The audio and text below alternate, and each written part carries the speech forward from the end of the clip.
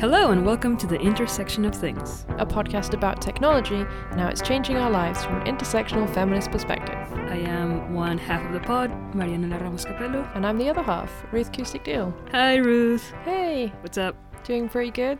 Pretty good. I'm excited to record this episode. Yeah, what are we talking about this week? Beauty. Beauty. Okay. Why? Tell me more.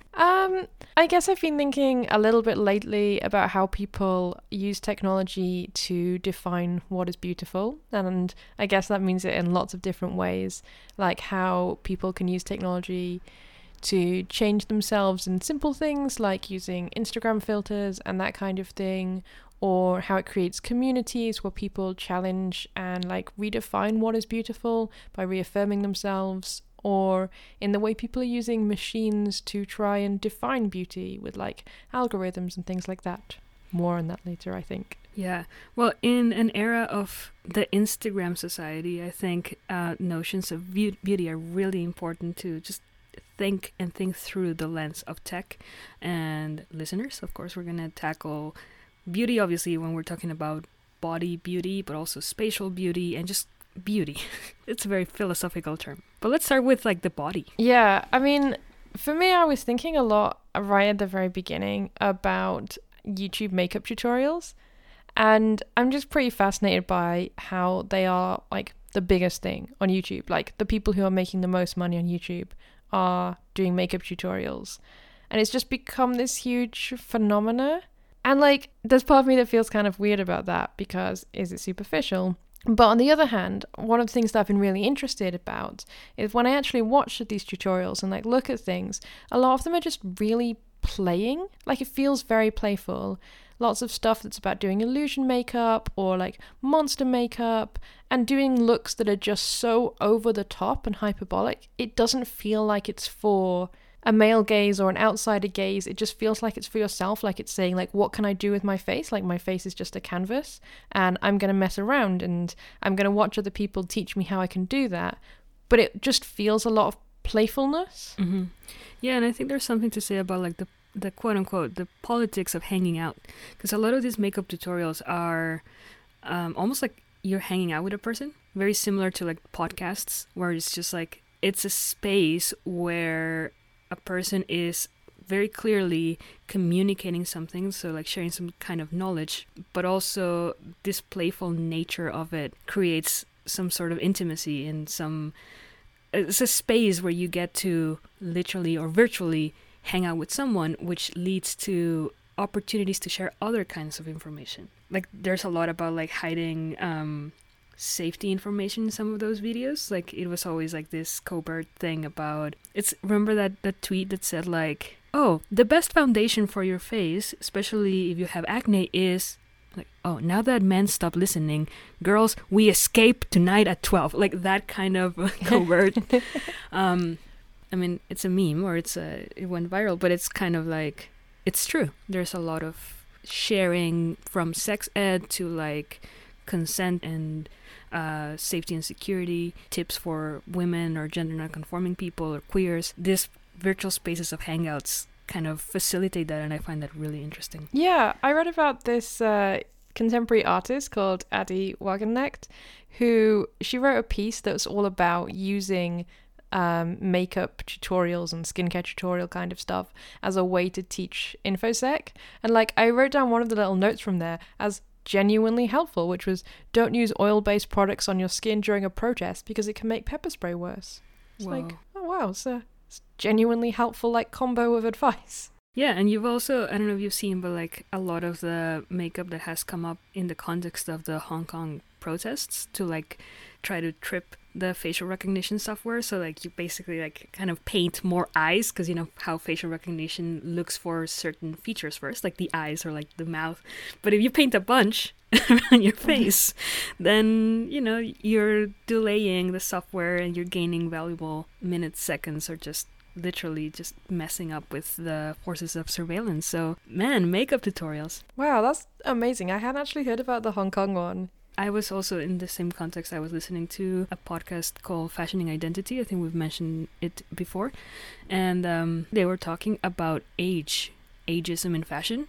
and how technology plays into this. And they were basically saying, you know, like it used to be the case that you learned makeup from your friends or from your elders, from like your older sister, your aunt, your mom. You play with grandma's stuff. And again, this is a very specific form of normative gendering.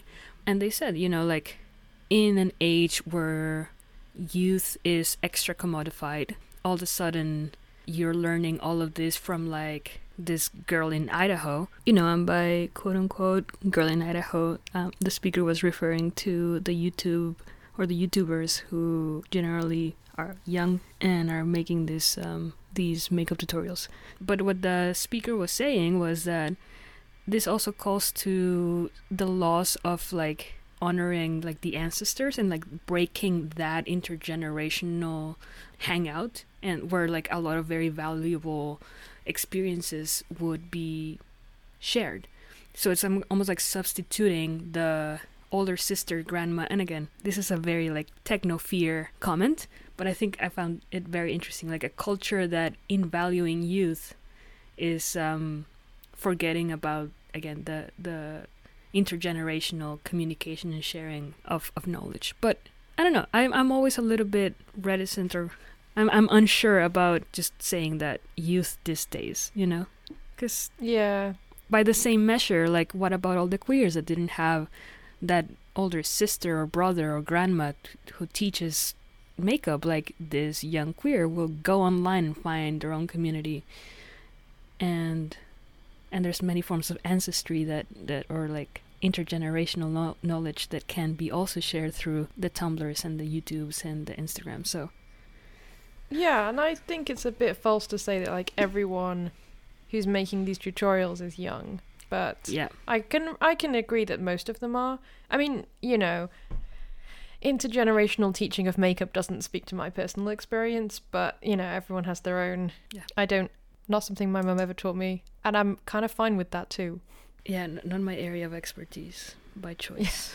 But you know, I know listeners, you will be surprised because you cannot see us, but yeah, I don't know. I mean, it's interesting to see how technology has turned the lens on the self again. Like literally, our phones have self-facing cameras, and do you remember when it was a sin to post a selfie? It was like terribly condemned. Yes. Do you know what? I was thinking about that when I was prepping for this episode. When there was like a sort of selfie outrage, people were like, they're just taking selfies all the time, constantly. It's just these young people.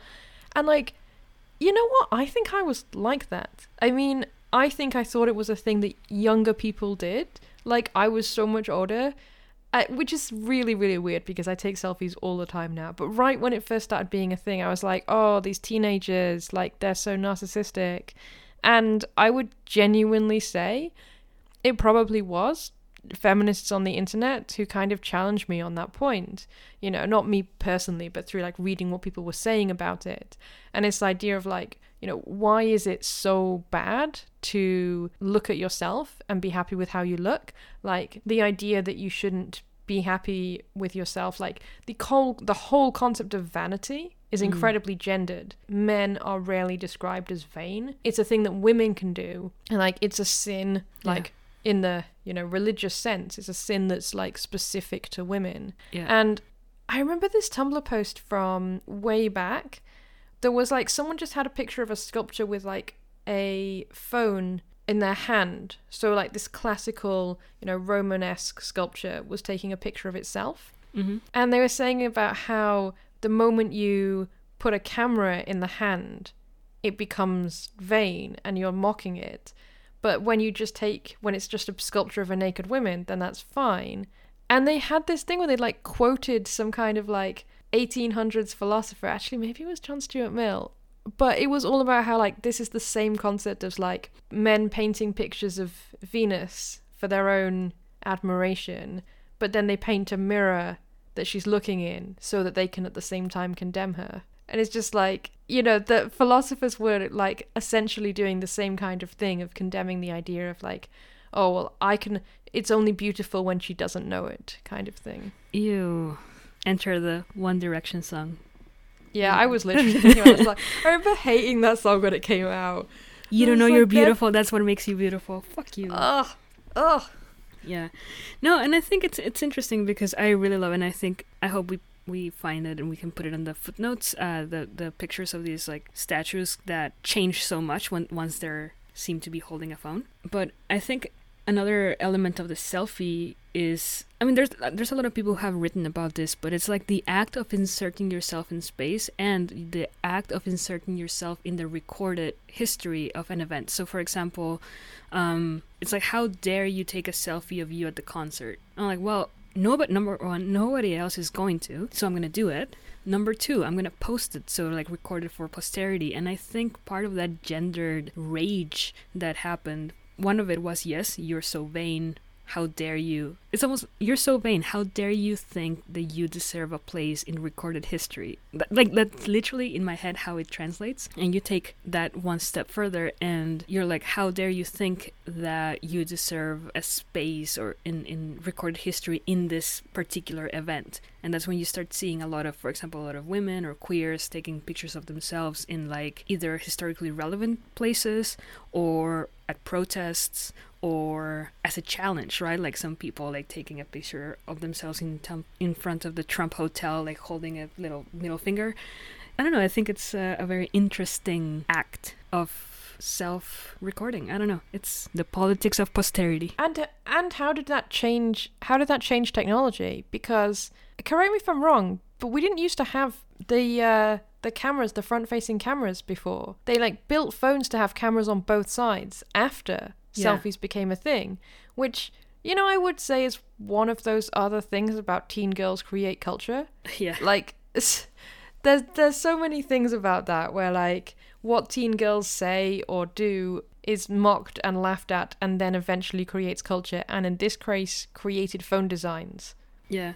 I mean, it was also like a way to FaceTime with your friends and stuff. Skype with your friends. But I mean, if that had been the case, I would have been part of the first phones because webcams were around before phones. So I think you're right. I think it's... I remember you have to like turn the camera around and just kind of guess. Yep. And now we sound like old ladies. Back in the day. Front-facing cameras. You have to carry around a mirror to look at yourself on your eyeliner. Yeah. So, and it's interesting, all of this. And I think one of the things that I am really appreciating is that all of these forms of self-expression are like challenging gender norms, are challenging notions of what's beautiful, what's acceptable. You see non-binary people literally playing actually with the whole like non-binaryism, not just androgyny. You know, there's a lot of criticisms about how like the andros has more than the genie here, but you see actually not that it's new, but actually that we're seeing it. And it's I don't know, shout out to all of this production of cultural stuff that's happening and that revolves around aesthetics. Yeah, and I think, you know, I was mentioning right at the start, there's this thing about community and beauty and trying to kind of change what is seen as beautiful. And yeah, you're saying the thing about non-binary, you know, if there are those kind of moments where everyone does a day, you know, like this is what like LGBT looks like. This is what non-binary looks like. And you kind of show those faces and everyone puts pictures up and says like, it is more than what you think. There are more kinds of beauty than what's presented. Like androgyny, non-binary is not just like, you know, a white woman in a tux, hot as that is. But there are many kinds of hot. And like, yeah. Hashtag many kinds of hot. Yeah. I just got distracted by the conversation about women in tuxes. Water? Yeah, just take a breath. Yeah. Well, and just to like cool here, it's also kind of challenging the idea of always having to be beautiful and always having to be on. And I think you had something about this. Yeah, it reminds me of a lot of work that Arabelle Sacadi's done, who, honestly, if we're going to talk about beauty, I pretty much can't do it without giving some credit to Arabelle Sacadi, whose writing on beauty is pretty much like my go-to point, and they're just amazing. Link in the footnotes. Yep, definitely. Probably to a few pieces. Yep. And they did this thing called monstering, which was using like makeup as defiance against sexual harassment. So like wearing deliberately kind of chaotic and ugly looking makeup, like doing a thing that they said, like having like red glitter dripping from their eyes. And they had like an art campaign called Most Important Ugly, which has some really incredible photographs about this kind of thing of like creating a makeup look that's like deliberately ugly. Although I actually, this is the weird thing, don't think those photos are ugly. Personally, to me, they look beautiful. But I guess that's the thing, it's a sort of like, not a sexual beautiful, but like a kind of dark beautiful, like a sublime beautiful. You know, and now I'm like full on going into kind of like the poetry kind of concepts. But you know, like, there's that thing that's like, it's not beauty that's in, oh, I want to kiss them, they're so amazing. But there's a kind of beauty that's just like startling. Mm-hmm. And you're just like, whoa, it's like there's so much there. It's like striking beauty. Yeah. I don't know if I'm making sense. Yeah, and I think it calls to a lot of the media that we have around is done through the male gaze, with the object of like sexual desire. And that's another element of like, there are so many other forms of beauty, and some of them come even from challenging the notions of beauty. So this whole monstering that creates a different kind of sublime appreciation of life, and it just makes life richer and almost like in HD. But yeah, it's just like the beauty of autonomy, the beauty of basically saying, I own this body, this is mine, and I do whatever I want with it, to it. This is a very philosophical theme, Ruth. Help me not go down the rabbit hole. It's really funny that, you know, on something that sounds so kind of surface level, that we can get philosophical with it so quickly. Yep. What else is there? Well, we could talk about machines deciding what is beautiful. All right, so enter algorithms. What the fuck? Okay, tell me. So I went to this exhibition at the Barbican, which is a London art centre, in the summer, and it was called AI More Than Human, and it was kind of like a hodgepodge collection of things to do with AI. You know, side note critique of this exhibition is it was way too crowded, overheated, and someone fainted while I was in there, and I felt sick by the time I left. It was too not much for stuff. humans. It was not for humans. There was too much stuff in that exhibition. Wow. However, there was one bit where they were trying to get you as the visitor to the exhibition to do an interactive thing where there was a machine, a bunch of pictures, and it was taking pictures of you, and then you were kind of like rating which picture of you it took was the best. And then it would learn how to take a good picture, and, you know, and then at the end it showed you a bunch of pictures at the end of the thing, and you had to say whether it had got it right about understanding what a beautiful picture is. And like, ultimately what it was generating when it was trying to generate pictures were just messy blurs.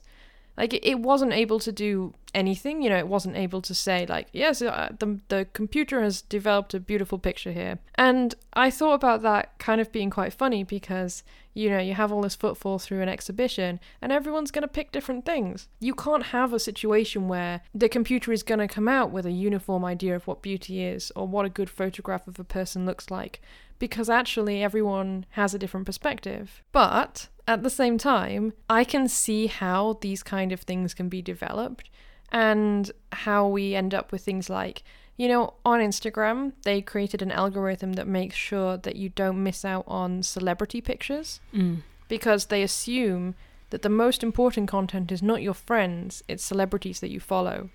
So like, if Beyonce posted up a picture and then, you know, that happened while you were in bed, when you wake up in the morning, it will put that to the top of your feed because that's the important picture to see. Wow. Well, and it also reminds me of all of the face filters that exist either on Instagram or Snapchat or other places where they can quote unquote beautify you.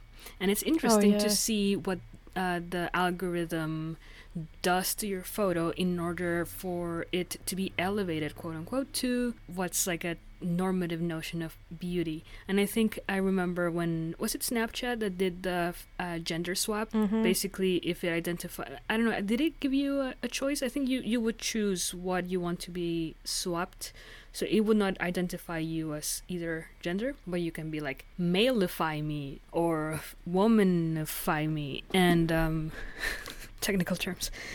And someone pointed out that what this algorithm, yes, obviously manipulated your photo in a way that would accentuate certain things, from like the brow or like the jaw, for it to align to more normative notions of what either gender, because he was only binary, either gender look like. But not only that, so if, for example, you uploaded a picture and you're like, okay, I'm a woman, and you clicked the womanify me, it would still run the algorithm, and it would give you attributes that were a little, I don't know if they were like Eurocentric, but basically, you know, it would still do something to your face, even though in theory your face was already of that perceived gender. So, you know, there was a whole mini discussion, maybe mega discussion that I didn't see, but about what it meant to enhance. So, and it gets down to the math and the algorithmic process, right, of the ratio of eye size to like mouth size,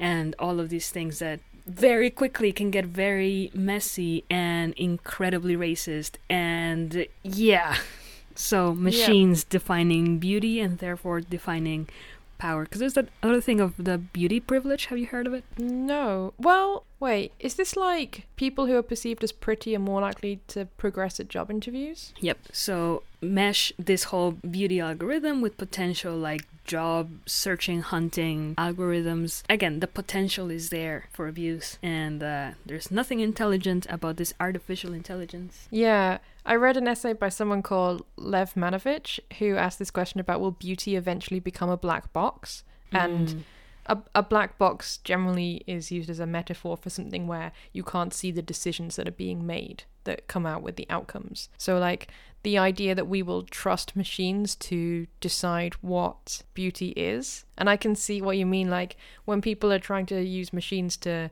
interview job candidates in some places, that if the machine also adds in like, the robot thinks you're pretty, so +4 interview points. Well, and again, without getting too philosophical about it, is like just begs the question, well, what do you consider to be beautiful? Is something that's trustworthy beautiful? Is it something that's menacing beautiful? Is it something, you know, what attributes would you say have to come together, and in what ratios for you to consider something beautiful? That's why I was thinking a lot about like the job part of it, because like maybe a woman looks too bossy, too pushy, then she's not gorgeous. You know what I mean? Although rawr.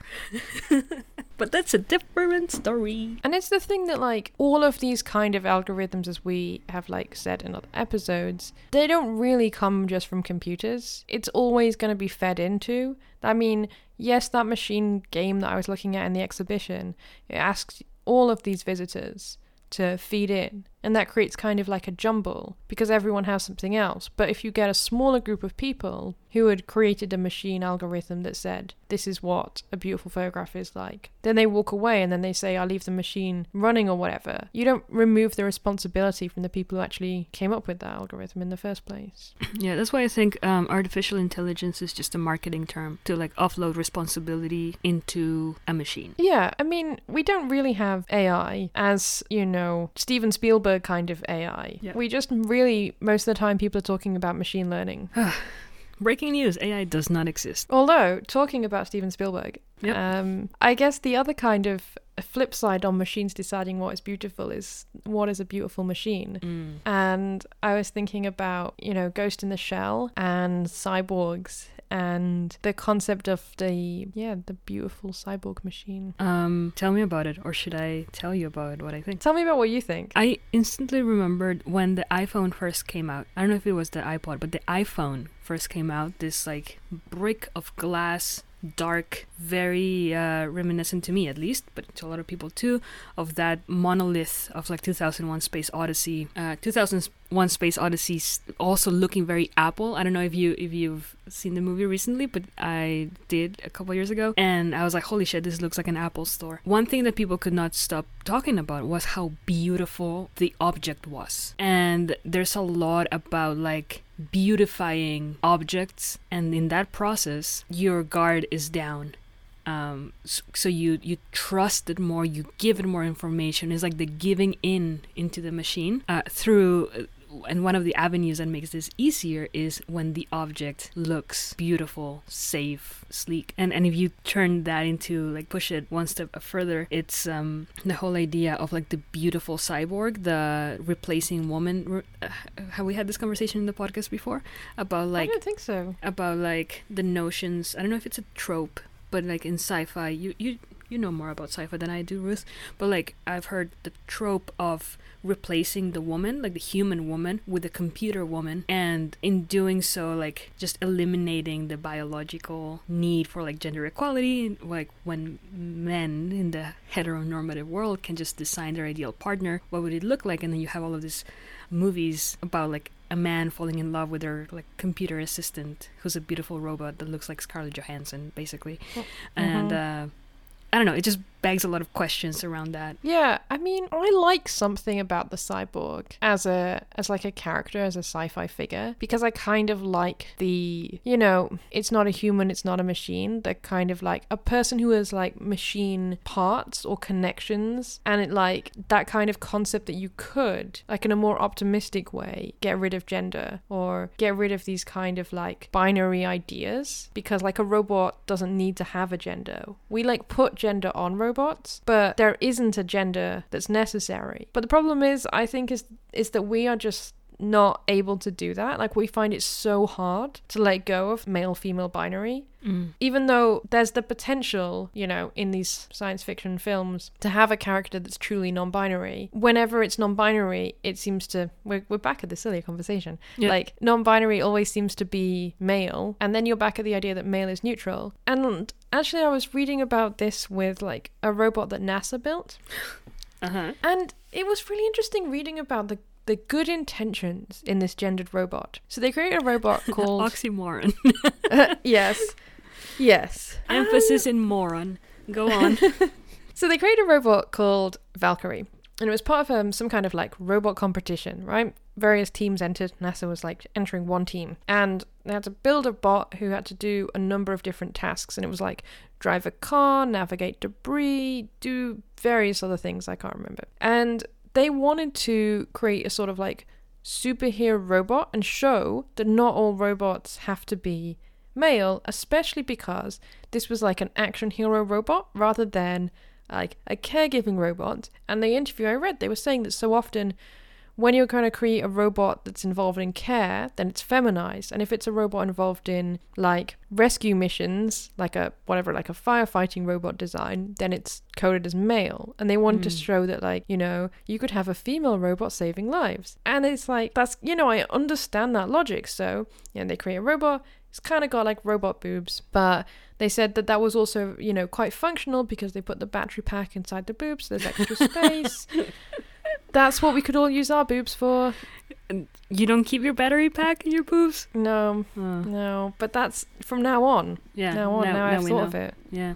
Wow. And I just thought it was so interesting because, like, I felt like listening on that interview, you're like, they're caught up in the same kind of problem. They're saying, like, whenever we build a robot, like the engineers at NASA said, everyone always just calls them he. Ugh. So we had to create boobs so that it wouldn't be called he. But then doesn't that just reduce, like, the concept of womanhood just to boobs? Yeah, and then this weird gender bioessentialism that's fucked. Yeah. Ugh. And I felt like bad for them because I really could understand what they were saying was the problem they had. They said, like, we create robots and then people just call them he every time. Maybe they've been putting balls in those. Oh, God. Yeah. Ew. It's interesting, isn't it, as well? Yeah. When you think about it. You wouldn't put genitals on a robot. It's so unnecessary. And it's such a waste of money, I think. And, yeah, man, NASA, just give us that money. We'll create podcasts and tell you why. And this is, dear universities, why all your engineers should benefit from some, like, nice humanities in their education and gender studies things, because this is bullshit. TLDR. Yeah. I don't know, cyborgs, stuff, machines, deciding what's beautiful. And I think, I don't know, the last bit, just because we teased it in the beginning of the pod, was to talk about beauty. I mean, we've talked about beauty in terms of the human body, even when it's interrelated with robots and robotics. But there's also something to be said about looking at beauty through the lens of technology when it comes to space. You know, this is something that I am very interested in. And it's like, Ruth, have you noticed how spaces are now designed to be Instagrammed? You go into a coffee shop and it has like beautiful white walls with exposed wood, and things on the wall, maybe those Edison bulbs, you know, starter pack, gentrification starter pack, and it's literally lit, not lit as in cool, but lit in a way that you can take a picture, so no low light, and that's just for you to snap the photo and put it on Instagram, and it's like appealing and it's part of the marketing stuff. So I'm very interested in the way space, the real life space, is changing and quote unquote beautifying itself, but obviously beautifying itself through the lens of Instagram for people to go snap the photo and again insert themselves in history, and by extension inserting that place, that business into like the hype that's the internet. We've seen it too in remember walking around cities, and listeners, tweet us if you find this. Every bloody fucking wing, like there's walls with wings in it that are designed for someone to sit or to like stand in front of those wings and your friend to take a photo, and haha, isn't it so clever? Oh my god, there's so many in London. Yeah, there are a few in Vancouver too, and I've seen them in other places, but it's just like, really, it's like this spatial trope that's very interesting to me, because it's again a spatial trope for the internet, and it's speaking to a very specific kind of aesthetic, you know, and it's it is a tangible way to see how the intersection of technology and the social and the beauty is like ever present, and it's all around us. So and that's also, I don't know, I'm going on a rant here, but like all of the criticisms about quote unquote beautifying outside spaces, like through murals and things that are very colorful, going hand in hand with like processes of like gentrification and cleaning up. So all of a sudden the beautiful space, like graffiti,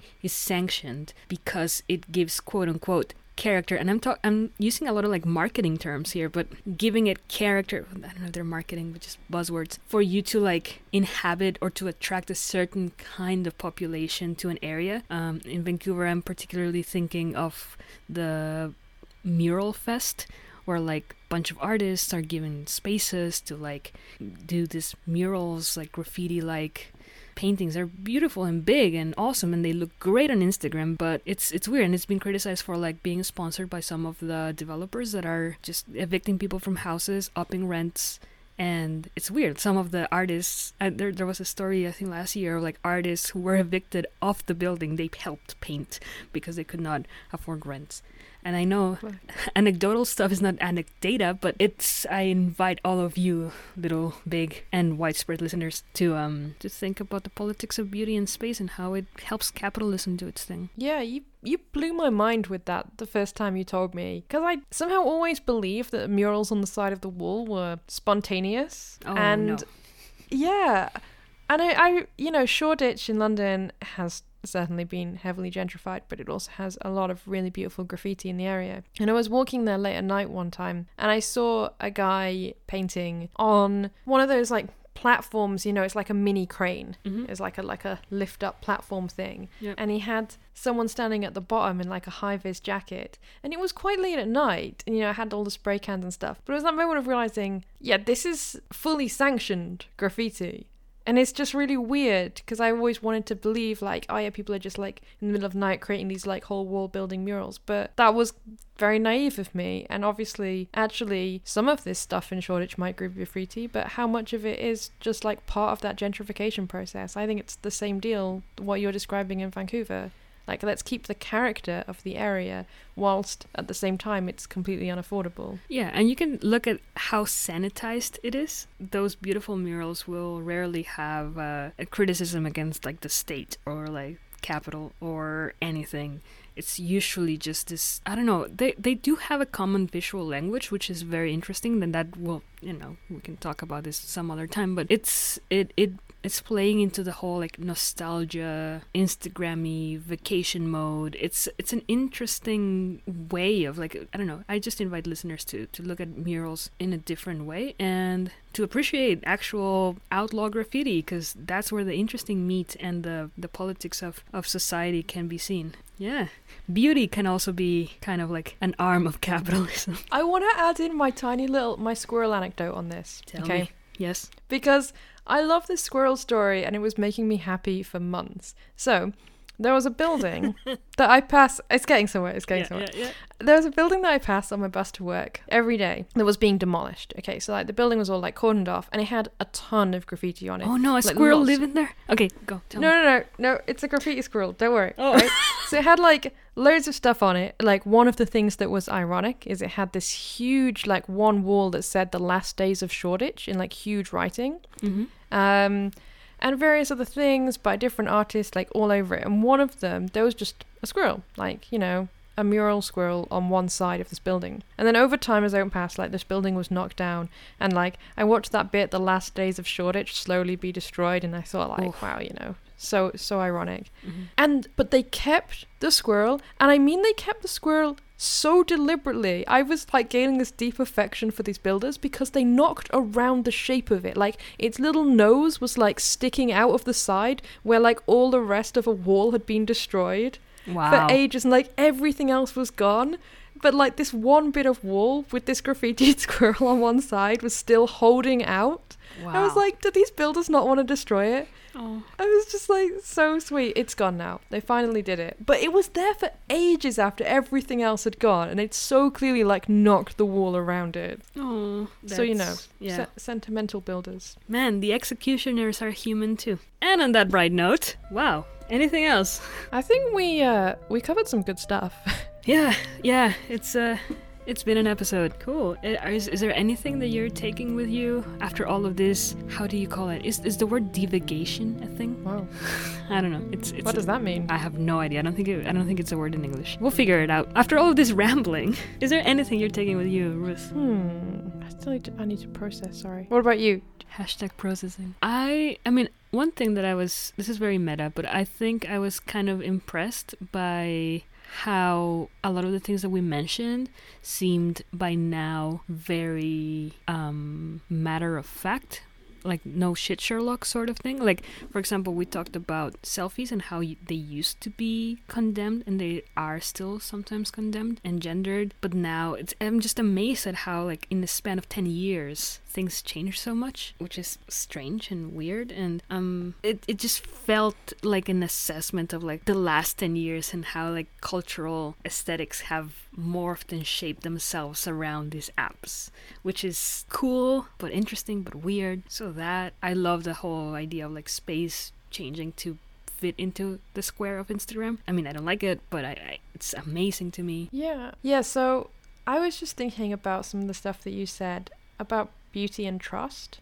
That's what was really coming back because, you know, you mentioned this thing about beauty privilege and then also about how the shape of the iPhone itself, like its beauty seems to make it more trusting. And I think that's true in both cases. And sometimes when we see something that feels aesthetically pleasing to us, we also think it's safer. Both like in people and in machines. Harmless, yeah. Yeah. And I guess I was thinking about that as just something to perhaps pay some more attention to. Like weaponized harmlessness. Yeah.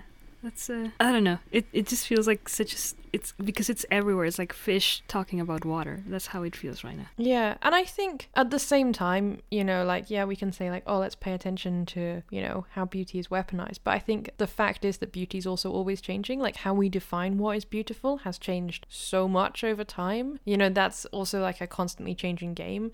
Like, to look at science fiction, there's all of these weird genres of sci-fi, like retrofuturism and like steampunk, and then you can turn retrofuturism on its head and have like future retroism, which is like...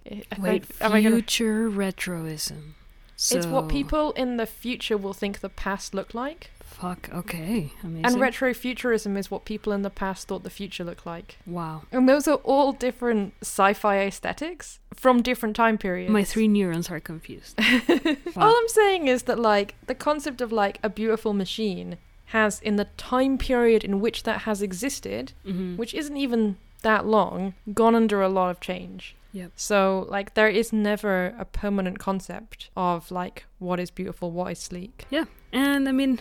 Spoiler alert, we're gonna get to talk about some of these issues at some point in the future. In the meantime, let's wrap it up. Yeah, let's go. Cool. All right. So, this has been an episode of The Intersection of Things. You can find all of the footnotes. Where, Ruth? At theintersectionofthings.com. Amazing. And if you want to tweet at us, we can be found at Things Intersect. And Ruth, if you want to be found, where can they find you? I'm on Twitter at Nescient, Nesient. Cool. I am at Undays and Such. And the music has been by David Mark Cacklesby. And the editing and all the things have been by us. Yeah, anything else? Nope. Everybody have beautiful weeks. Be gay and or not, do whatever you want, but take care. Bye. Bye. See you soon.